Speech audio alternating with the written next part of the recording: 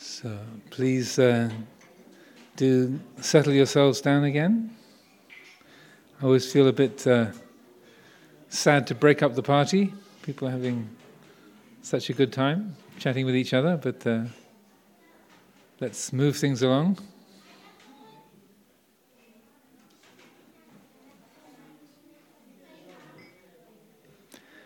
We have a microphone? Okay. So once everyone is settled and we're ready to begin, we have a wandering microphone, so I would request that people wait until the microphone reaches you, so then everyone can hear the question, and also the question will be recorded, so that makes it easier for the audio. So please, whatever would be useful to discuss. Don't be shy. Yes.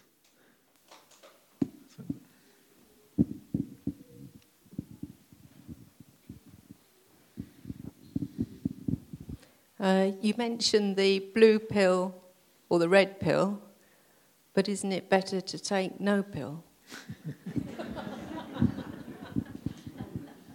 Well, the Buddha was called the doctor of the world, and if we didn't need medicine, then life would be great. But this is where we're at, is that we're not blissfully happy and free all of the time. Unless I'm being too presumptuous. That was the starting point for the Buddha in his teaching. In fact, it's interesting that his first inclination was not even to try teaching at all, because he thought that humanity was beyond rescue. That was after his enlightenment, and seeing the depth of insight he'd had to develop, and the intensity of effort and struggle he'd had to make in his own spiritual training. And it said that after the enlightenment, he cast his vision around the world, and his first thought was that the beings of the world are so completely intoxicated, lost in their own bubbles. So they relish becoming. They only know becoming. Existence. They relish existence. They only know existence. They're addicted to becoming, to existence. But what they relish brings fear, and what they fear is pain. So he sort of looked around the world and thought, "There's no point trying, because it's like one person who's not addicted seeing a billion who are. Where would you begin?" So in the scriptures, it's wonderful, really, because it's recorded that his first inclination was, "There's no point trying. That it's an impossible task." So then, according to the story, then this Brahma called Sahampati picked up this thought through the airwaves, and then realized the world will be lost. The world will be utterly lost, because the mind of the newly awakened Tathagata is inclined towards not teaching. And as a Brahma, they're around for a lot of Buddhas. They live a long, long time. So Sahampati, I think, had seen quite a few Buddhas come and go, and thought, well, this newly awakened Buddha, this totally enlightened being, is inclined to not teach. So what can I do? So the Brahma Sahampati beamed down from the Brahma world and appeared in front of the Buddha, and said, it's true that beings are lost. There are many, many beings who are caught up in delusion, but there are beings with a lot of dust in their eyes, and there are beings with a medium amount of dust in their eyes, and beings with just a very little bit of dust in their eyes. And so, for the sake of those with just a little dust in their eyes, please teach the Dhamma that you understand. So the Buddha then cast his vision around the world again and said, actually, this Brahma is correct. That there are some with sharp faculties and some with dull faculties, and so there's a few that will be able to understand. Okay, so we are the beneficiaries of that Brahma. Thank you very much. According to the mythology that intervened and caused the Buddha to teach, was a catalyst.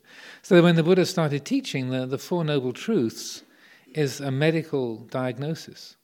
So that experience of dukkha, of dissatisfaction, the fact that we're less than blissfully happy all of the time. In a way, it's based on the recognition of there is an ultimate reality, there is a Dhamma, there is a fundamental reality that underlies all things, that is the very fabric of all things. If there is this ultimate reality, why are we not happy all of the time? If that's the fabric of reality, why are we not blissfully happy? Why are we not free? How? How come? How is that? And so the Buddha started with the experience of dukkha. That's in like the symptom of the spiritual illness. Dukkha, not being happy, not being content, not being at ease. So dukkha literally means that which is hard to bear, or like the image is that a wheel that's not balanced on its axis, on its axle. And then the cause, so that the dukkha is the symptom, the cause of the illness is tanha, or self-centered craving. The prognosis, which is the third noble truth, is it's curable. It's the good news. And then the fourth truth, the Eightfold Path, that's the treatment. So it's a sort of fourfold medical diagnosis. So that's the framework for it. So and maybe the people who wrote the Matrix were knowledgeable about Buddhist teachings, but the Eightfold Path is essentially the red pill. And if we didn't need the medicine, then we wouldn't take it. So any other thoughts, reflections, questions? These times are for you. You were having a great conversation before I rang the bell, so you don't have to go all sort of quiet and hushed. Yes, there's a hand at the back there. On the left-hand side.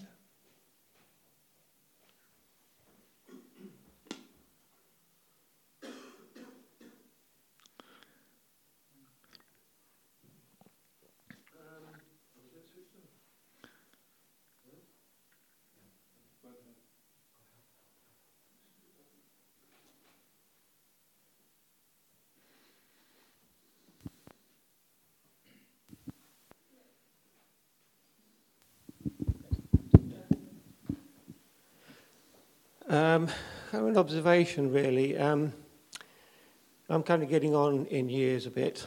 And as you say, you notice the extra wrinkles and aches and pains and bits start falling off and one thing another. And, I've started to realise how persistent this sense of self is actually, and how resistant it is to almost anything. Buddhism is a mixture of kind of theory and practice, really, isn't it? In my experience of it, theory, it really does help, actually, but it can't, my experience of it, I struggle with just theory, and I think the practice is part of it as well. And I have noticed with mindfulness seems to be very, very good for this. And particularly, there's a phrase that Ajahn Sumedho uses, is being the knowing. I know that some people don't like that as a phrase, but it's kind of mindfulness and kind of taking the self out of it in a sense, and just being a very kind of basic awareness. And it seems that the self finds it difficult to find a foothold in that. So I don't know, I'd be interested in your comments on that. Yeah, well, I would agree with all of that. The structure of the Buddhist path is often divided into three: the pariyati, patipatti, and pativeda, which is the study, practice, and realization. So pariyati is the study. So that's rather like you've got all the right medicines; they're sitting there in your medicine cabinet, but they don't really help you unless you actually take them. So the practice is taking the medicine. You can have the most perfect and appropriate medication in the world, but if you don't take it, it doesn't do you any good. It just sits there on your shelf, being correct. but it's on a practical level, it doesn't help at all. And then the realization is, having taken the medicine, that's the quality of well-being that is the result of having taken the medicine. So that, like I was saying, that the experience on the other side of the desert, when you make it through the morbio inferiore, it's that quality of well-being. But this would be spiritual well-being.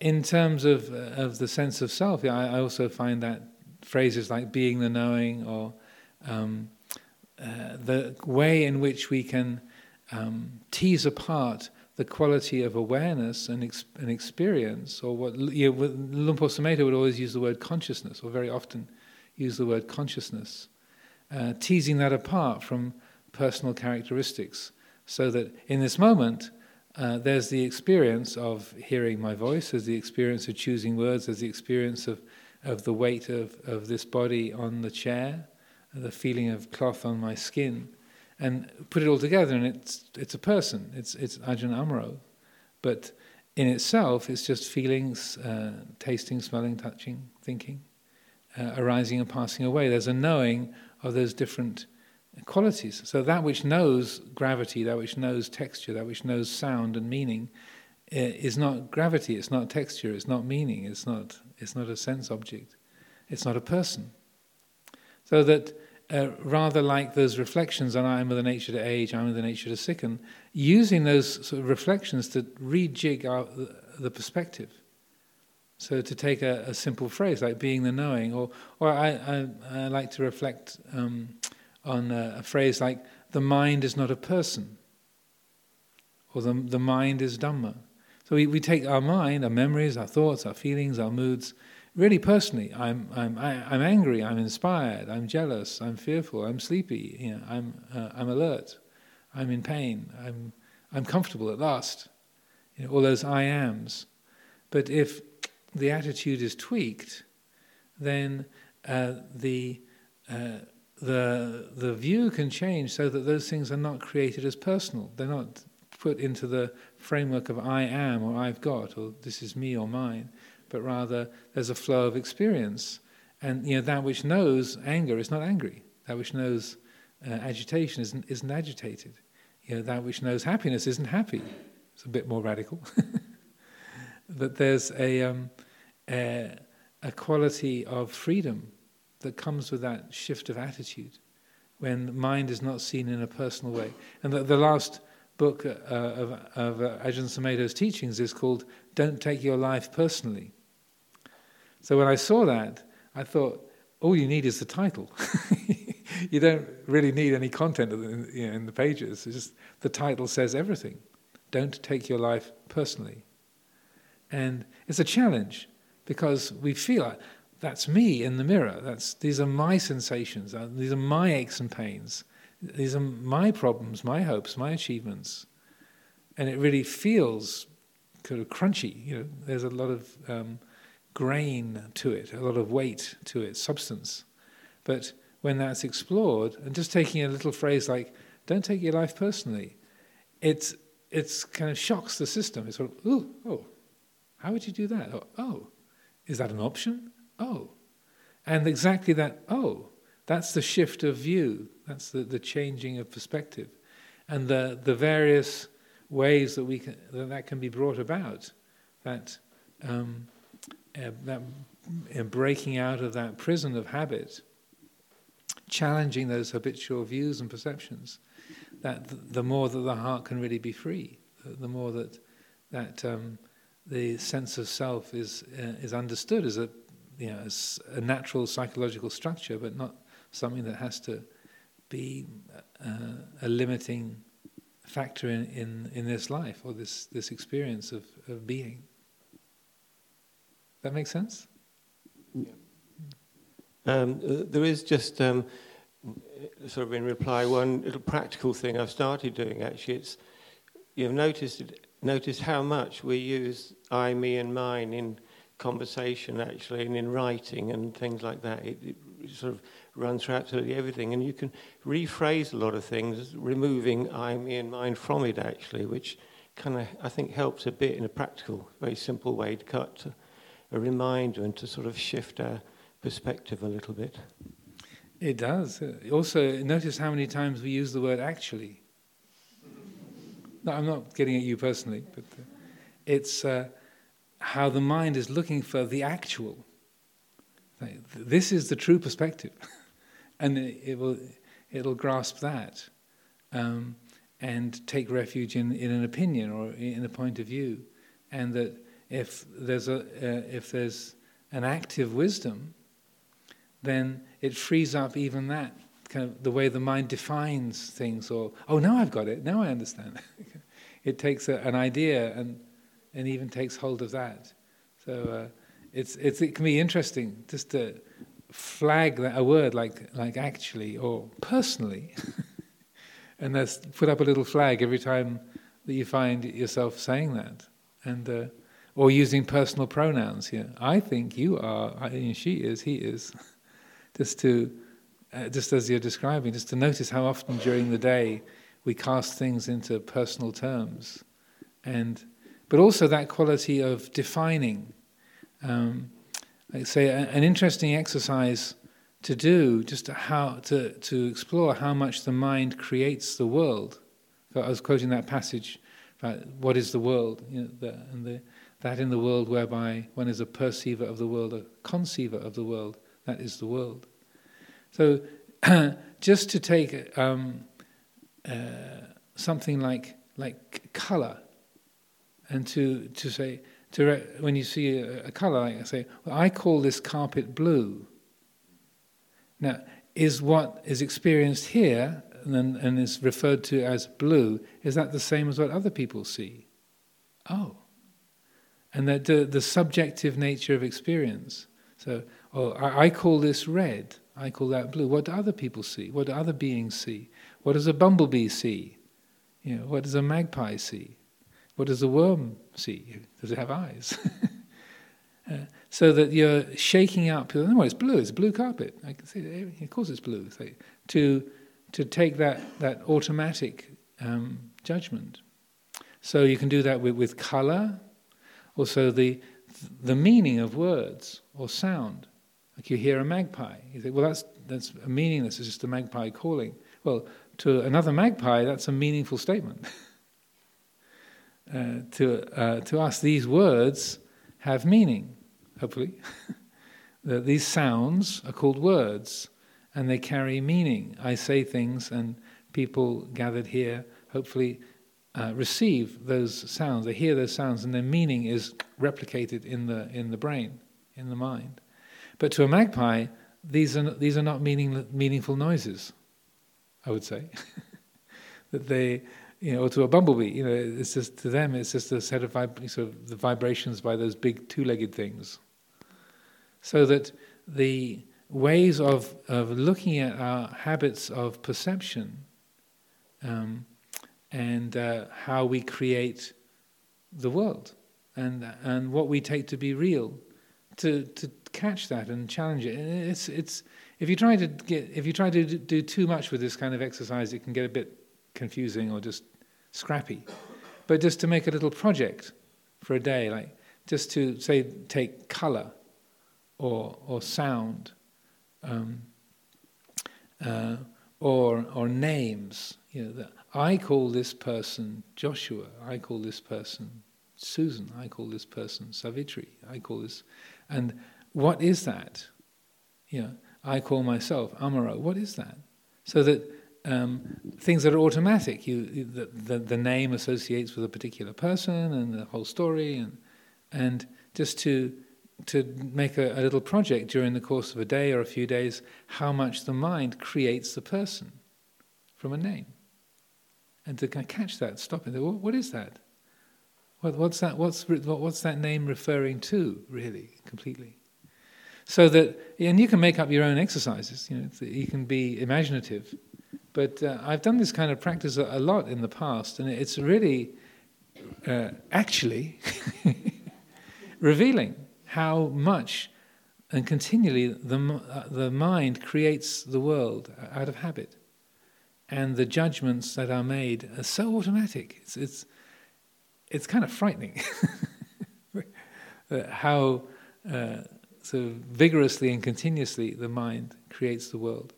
And just taking a moment to stop and say things like color or time, name, meaning, number, all these things that seem automatic and obviously real to us. Well, we say 1, 2, 3. Well, 1 what? 2 what's? 3 what's? Well, 3. When we say 3, what is 3? It's a sound. Well, it's referring to the number 3 between 2 and 4. 3. Well, 3 what's? And so part of our mind is going, well, that's a stupid thing to do. But part of us is going, oh yeah. Oh. We create number, we create time, we create meaning. And it's our conditioning is so strong, we don't realize that we do that. But we just apply that reflective attitude and explore that. Even if it's just for a second or half a second, something in the mind opens up and goes, oh right, that's fabricated, that's constructed, that's conditioned, it's formed. Oh. And in that, oh, there's the intimation, the intuition of the unborn, the unconditioned, the uncreated, the unformed. So, is that a hand going up or somebody scratching their head? No, it's scratching a head. Yes, at the front there. Dill.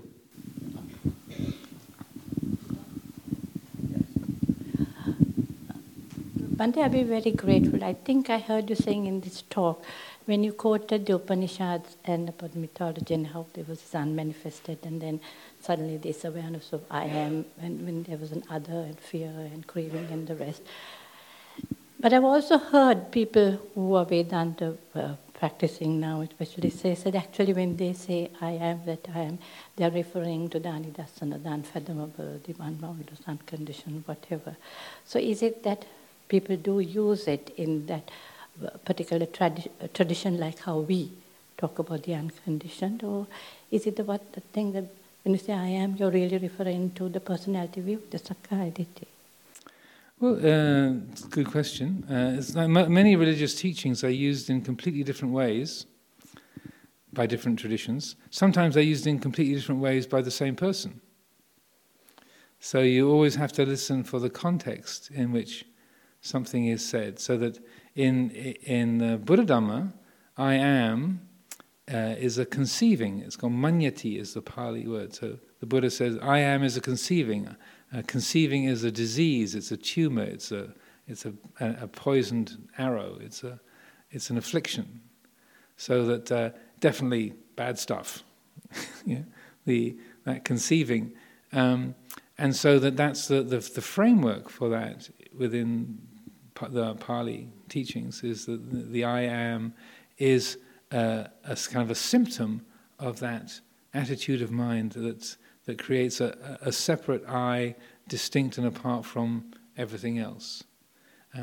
So in some of the Vedantic traditions, say like Advaita Vedanta, then or you got a great teacher like Sri Ramana Maharshi, then they take the I am as a synonym for the unconditioned. You know, I am that.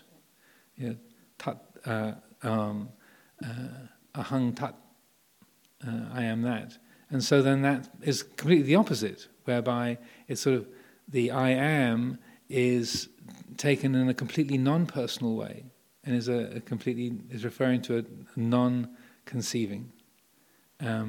In a way saying, so that I would say in Vedanta, the use of a phrase like I am that is exactly the same as I would say chitta is the mind is Dhamma, or chitta is Dhamma. I say it's the same meaning. But the language is used in different ways. So, and different teachers of different scriptures, they will often have their own unique usage, like the way Luang Por Sumedho uses the word consciousness. So that's very different. And I don't know how many times I've had to answer questions like, well, I was reading this book of Ajahn Sumedho's, and he's talking about consciousness. It doesn't seem to really fit into the 5 khandhas. And yeah. So he always, pretty much always, uses the word consciousness to refer to awakened awareness. But most other Buddhist teachers don't. So you have to, this is Luang Por Sumedho speaking, therefore the word consciousness carries a different meaning than if it's a Pali dictionary or something. So that you need to take the context into account.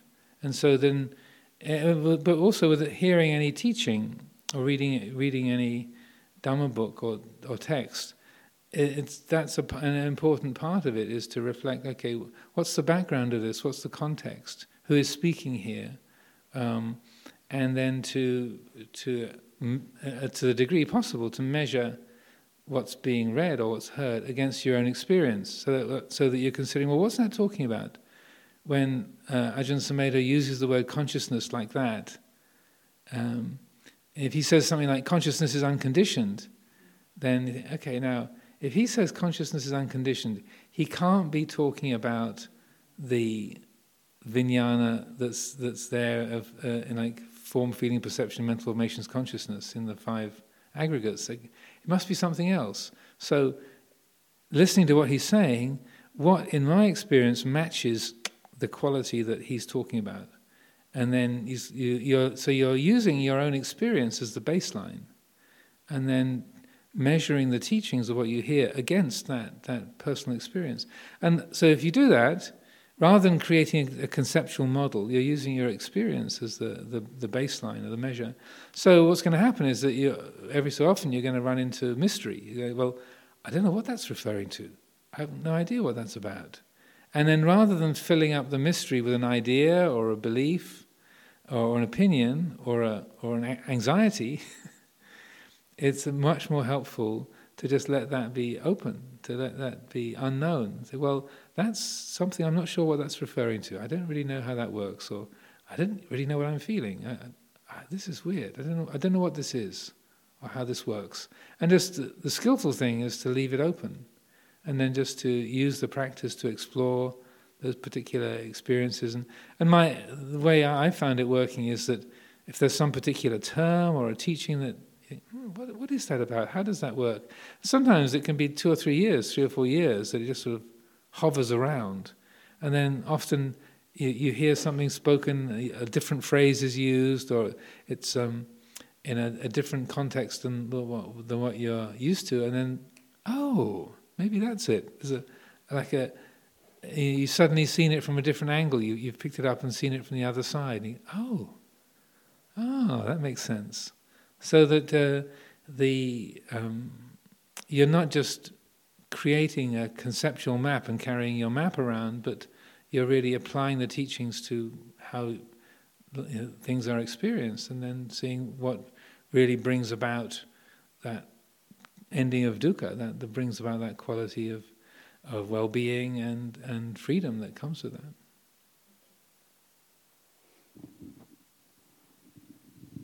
Any questions from this side? My right-hand team are very quiet over here.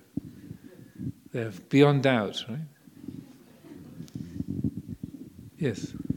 A question from myself and my wife. I thought you were going to say a question from my cell phone. Yeah. To give you some context, we've experienced some growth in our careers recently, successful growth, which we think is a positive thing. However, in our careers, whilst we try and balance this along with the relationship we have with each other, our friends and family, we also want to remain healthy. We just want to know how we can do that without, as you say, taking the blue pill and adopting that autopilot mode, and reading or seeing standards set by others, be it social media, for instance. Well, that's a good question. Success and failure are tricky blighters because our society is very success-oriented. Success is an absolute good. Failure is an absolute bad, quote unquote. And so that the more that your business profits, the more likes you get on your Facebook page, the more Instagram followers you have, good. The more your business tanks, the more that you're unfriended, then and so on, then bad. This is sweeping statements, but so that the conditioning that we have is towards a strong investment in success and failure, and it makes it very personal. I've succeeded. I'm doing well. We're a good. We're a successful team. I've failed. I've got it wrong. I'm being criticized. I'm a bad person. So the whole way that the mind relates to success and failure, and how it personalizes things is really useful to look at. And so I talk about this a lot because of the amount of suffering created in this area. So the Buddha was very practical, and he encouraged people to work diligently and to do as well as they can in their family lives, their business life, whether they're merchants or farmers or political leaders or whatever, or in monastic life, so that he was very comprehensive in the advice that he gave. But particularly the more that our efforts can be guided by mindfulness and wisdom rather than self-centered drive, the better. So that in order to succeed at anything, the Buddha laid out these 4 criteria. The first 3 all work together. So this is called the 4 bases of success. So the first one is interest, chanda, or interest or zeal or desire. You have to be interested to do something, to engage. Its other partners are virya. You have to be energetic. You've got to not just be interested, you've got to get up and do something. And then the third element is citta, which in this respect means thinking about what it is that you want to do. You want to start a new company? Okay, you better get off the sofa and or at least pick up your phone and start making some calls. So there needs to be interest, energy, and then reflection, thinking things through. Okay, how do we want to do this? What do we want to do? Why do we want to do it? How's it going to work? So those 3 all work together. And then the 4th element is what's called vimamsa, or reviewing. Okay, having been interested, having applied energy, having thought through what we're doing and how we're doing it, what's been the result? Is it working? Is it not working? So there doesn't have to be any intense ego involvement in any of that. That's just seeing a need. Say that maybe there's a need for reliable car tires. There's a need for faster broadband. There's a need for healthy fruit juices being available in eco-friendly packaging. And so that you're recognizing a need, you're working hard to provide it and thinking things through in a good way. And then, did it work? Did anybody buy our tires? Did anybody put some effort into helping us to develop the faster broadband? Did somebody help us to... did it succeed? Did we succeed in marketing this fruit juice in the eco-friendly packaging? Did it work? Is it successful? And then by looking at the results of what you do, then you learn from that. What works and is beneficial and it brings good results, then you sustain that, maintain that. What is it doesn't work or it's harmful, it has unforeseen negative consequences, okay, well, we learn from that. And again, whether something is successful and it's beneficial, rather than, hooray, we've really made it, we're great, look at us, we're fantastic, look at all the money we've made, or look how famous we are. Rather, well, this seems to be helpful, okay, this looks like a good direction, let's keep heading this way and see what happens. Or if it all tanks and you lose a lot of money, or that there's all kinds of negative consequences, okay, well, that's a lesson learned. Okay, that didn't work. We've got a big debt to pay off. Okay, what do we learn from that? Again, rather than building it into an ego-based project. Oh, we're failed. What will people think? This is a disaster. I'm a hopeless person. I've ruined my career or my relationships on the rocks because my partner can't respect me because I'm a failure. All those kind of projections. Like, we don't have to do that at all. We can recognize, well, that was a mistake. And this is not just within the business world. This happens in monastic life too. Yeah? That you can make good judgments and be praised for it, make bad judgments and be criticized. quite reasonably. You make a choice, it has a result, and you realize, oh, that was a big mistake. Why did we do that? And you can't undo it, but you realize, okay, well, that's really painful. That really didn't work. That was a really bad mistake. Okay, well, we can't turn the clock back, but what do we learn from that? So we can make it into, I'm a terrible person. What will they think of me? This is a real disaster. My life is ruined. We can think that way, or not. So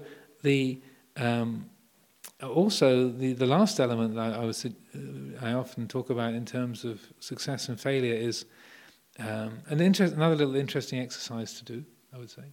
Interesting is another word to flag, by the way. Actually. That if you think back, say 5 or 10 years, to something that you're really pleased about, you got your degree, or you got the contract, you had the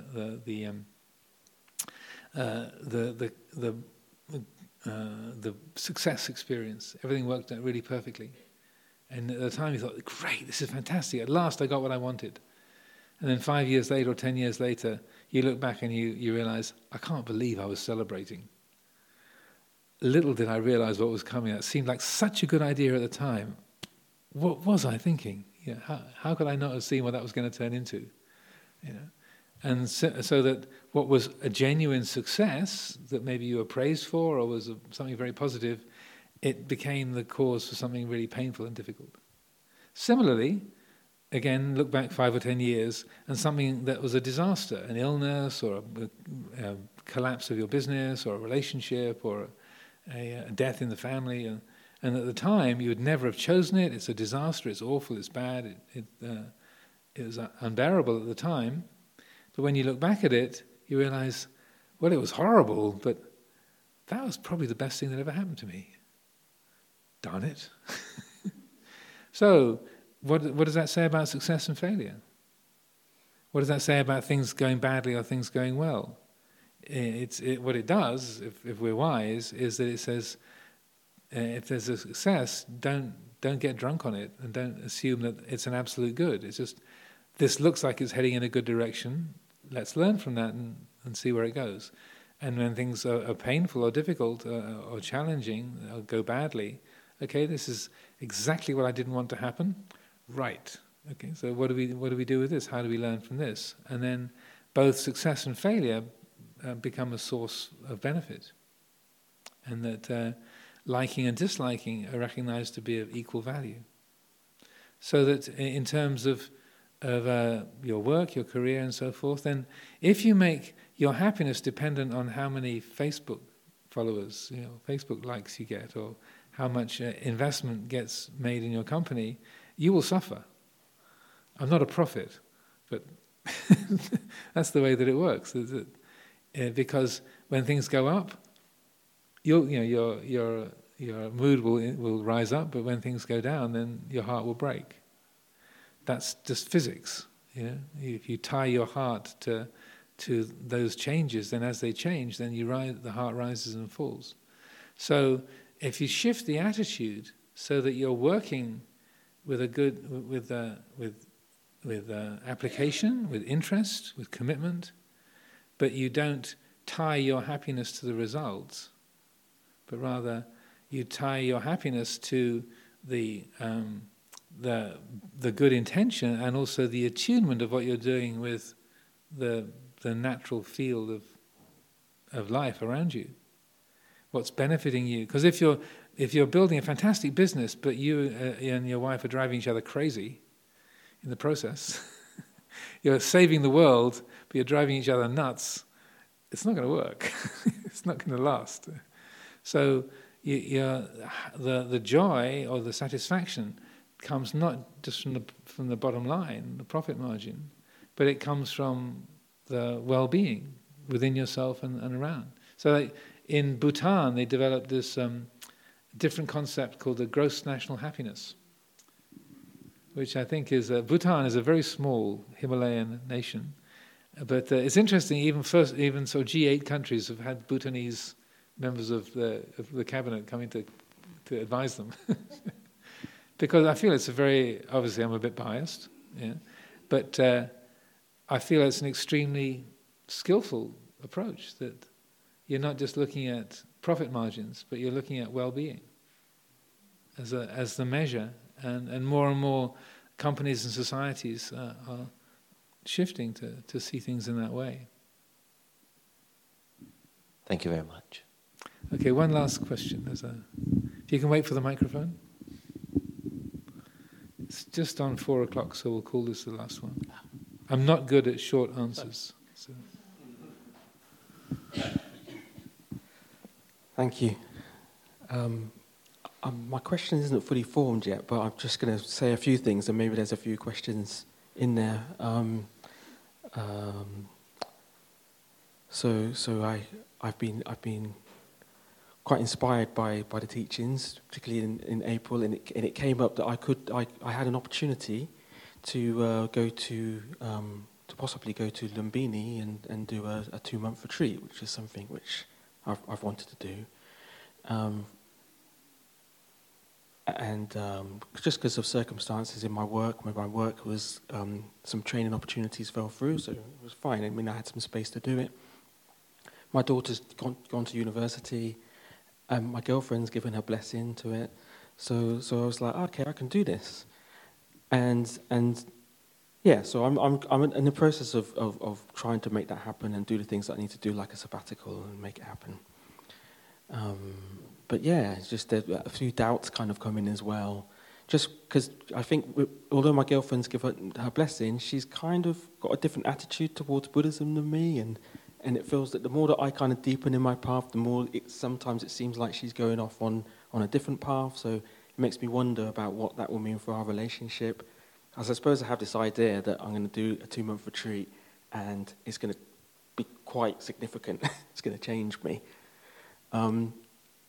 And then also, although my daughter's gone to university, it's her second week, it's turning out that she's not too happy at the moment at university, so I'm thinking, oh, maybe I won't be around for a couple of months. You know, what's she going to be like? You know, so it's just about that, really. It feels like quite an important decision to go away for 2 months, and with the intention of really deepening in my practice and really kind of like refining and zeroing in. Obviously, I want to make the most of that.